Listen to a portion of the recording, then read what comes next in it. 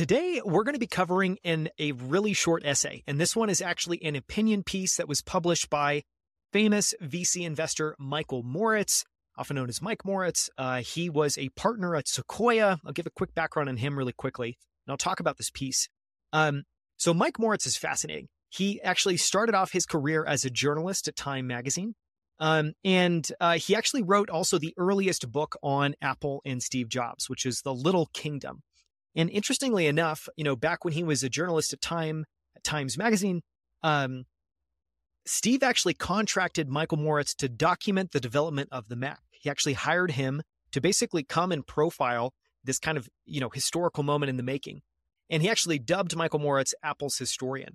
Incredibly enough, fast forward a couple of years, and Michael Moritz had done a bunch of research. A piece ends up getting published under his names at the Times Magazine. He ends up saying his editor took a bunch of liberties. Long story short, Steve reacted very negatively to this piece and effectively broke off all communication with Michael Moritz. So that's the kind of complicated background that Mike Moritz had with Steve Jobs. We're in the middle of profiling, Steve Jobs, and as part of that, we're looking at him through the lens of a bunch of people that worked with him closely. We're looking at, Nolan Bushnell, who was the first person to hire at Atari. We're looking at Insanely Simple and Ken Segall, who worked with Steve as a creative director at Chiat Day. We're going to be looking at Steve through the lens of Tony Fadell, who wrote the book Build and who was famous for basically coming on to help launch the iPod. Mike Moritz is, a fascinating he provides a fascinating perspective on Steve that I think no one else captured. And so the piece that we're going to focus on today, it's called Imitators Take Note. Steve Jobs was more than a showman.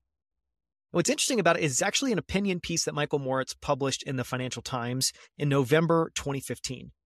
And the basic idea of this, and I think what's so fascinating about it, is it looks at the success of Apple through the lens of how capital efficient the company was. And that Steve, as ambitious as he was, as well known as he is for a showman, was actually an incredible operator. And a lot of Apple's success was due to basically financial discipline. And so that's the backstory here. It's kind of complicated. I wanted to share all of that up front. And what I'm going to do is just read the piece and I'll add commentary as always. But this is another fascinating perspective on Steve Jobs. Habits adopted during a company's early years influence performance is kind of the synopsis of this piece. Okay, I'll go ahead and jump into the text. It's easy to forget that when he was a student, the man who brought us the Macintosh, iPhone, and iPad, and with his little finger Pixar, collected bottle caps to make ends meet. The need to stretch every nickel informed the way Apple was run during the early days. It's on that spell, rather than the enormous public profile commanded by Steve Jobs in his later years, that would-be emulators should dwell. And again, this is kind of hidden commentary for startup companies today. And Mike Moritz is going to jump in and talk a little bit about some of the ills that he sees. But the reason he's, giving this perspective on Steve Jobs and Apple is that it's very different. And it's, being capital efficient is no longer the norm, and yet it's still always the best way to build a business. Lost in the millions of words devoted to Jobs, since his sad and untimely death is what established Apple in the first place, an approach to business far removed from the techniques employed by the managers of the 3 or 4-year-old subprime unicorns that command billion-dollar valuations. Now, this paragraph I'm probably going to read twice is really important. Peruse Apple's initial public offering prospectus, and the numbers are startling. In the year preceding its flotation in 1980, Apple recorded sales of $117 million and pre-tax income of $24 million. It did this in a market cluttered with dozens of companies making personal computers and with a payroll of about 1,000 people, almost half of whom, believe it or not, were engaged in manufacturing. Apple's initial public offering, which raised $90 million, valued the company at $1.2 billion.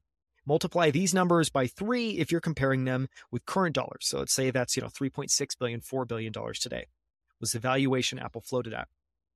Apple's 2 founders and their chosen chief executive owned about 40% of their creation, largely because they had been so efficient and parsimonious, effectively very frugal, with the small amount of outside capital that they had raised. Apple became a public company in a month when the prime rate stood at 21.5%. That's incredible. Yes, the decimal point is in the correct position, and the capital markets were bruising. I'm going to read that again. And effectively, the note that the point that Michael Moritz is making here is Not only did Apple do well during its IPO because of its financial success, it wasn't just on kind of a promise. It literally had $24 million in pre-tax income, and that's above paying for 1,000 employees. So Apple was already financially very successful before it became public.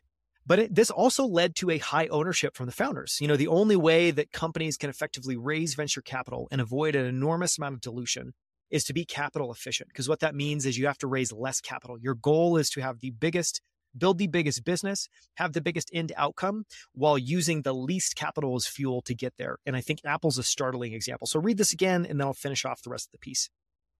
Peruse Apple's initial public offering prospectus, and the numbers are startling. In the year preceding its flotation in 1980, Apple recorded sales of $117 million and pre-tax income of $24 million. It did this in a market cluttered with dozens of companies making personal computers, and with a payroll of about 1,000 people, almost half of whom, believe it or not, were engaged in manufacturing. Apple's initial public offering, which raised $90 million, valued the company at about $1.2 billion. And as we said, it's about $4 billion today, if adjusting for inflation. Apple's two founders and their chosen chief executive owned about 40% of their creation, largely because they had been so capital efficient and parsimonious, really frugal. With the small amount of outside capital they had raised, Apple became a public company. This is one last damning point. Apple became a public company in a month when the prime rate stood at 21.5%, which is just absolutely startling. All this is most germane in the era of the subprime unicorn, because the habits adopted during the formative years of a company have such an influence on its eventual operating performance. Apple's tone in its early years was influenced not just by Jobs, but by a management team composed of several alumni of the semiconductor industry. This is really fascinating. A milieu where the consequences of an operating mistake are harsh. We've talked about this before, but Apple's incredible because it spikes on so many different areas that are very difficult independently. And to find a company that can not just create groundbreaking, innovative devices, hardware, software, everything full stack integrated, but can also operate incredibly capital efficiently and can operate, like a very fine-tuned machine, that in and of itself is very hard to find. And Mike Moritz is making that point. And, and basically saying that a large part of that was the management team was composed of people from the semiconductor industry, where operating mistakes are harsh because it's a very capital-intensive industry. Some will argue that Apple's lineage is irrelevant, and in some respects, they're right. Open source software and Amazon Web Services make it far easier and cheaper to start a company, or at least build a product, than it was when Jobs co-founded his business. On the flip side, at least in Silicon Valley, it is also more difficult and expensive to build a company up than it was at the end of the 1970s and early 1980s. The fact that there are more technology behemoths, Amazon, Apple, Google, Facebook, Microsoft, than at any time in history makes life tougher for startups. These companies, together with a raft of smaller, rapidly growing, profitable ones, and increasingly several Chinese businesses with Silicon Valley outposts, are run by people eager to conquer new frontiers. That has had a dramatic effect on the cost of startup labor. It's very true. It's very expensive today, and there's a lot of competition for the best talent. And as a result, so it's effectively the point Mike's making here is, tools in kind of the software foundations you might need to at least build a product, but potentially build a technology company are cheaper than ever. But startup labor is more expensive than ever, and it's because we're just in this hyper-competitive era. Every capable person, whether their forte is engineering or sales or marketing, will be keenly fought over. And the large companies with their ample profit margins and huge cash flows are prepared to pay king's ransoms to retain their best and brightest or recruit the smart graduates. Add to that a large rise in the cost of property and the lookalike companies sprouting up all over the world, and it's clear Silicon Valley is more expensive in real dollars than 40 years ago. None of this means that the laws of business have suddenly been reversed. That Apple is now the world's mightiest company is because its principal founder and reinventor was always aware that his large public profile rested atop a meticulous operating machine, something that those who aspire to replicate his success might bear in mind. Quick commentary here. Obviously, the meticulous operating machine early on was Tim Cook, and this is why Tim was the predecessor that Steve Jobs picked. And, one of the fascinating things, again, I talked about, the fact that Apple spikes both on exceptional operating and exceptional innovation and kind of this full stack creation of breakthrough devices. That is incredibly rare.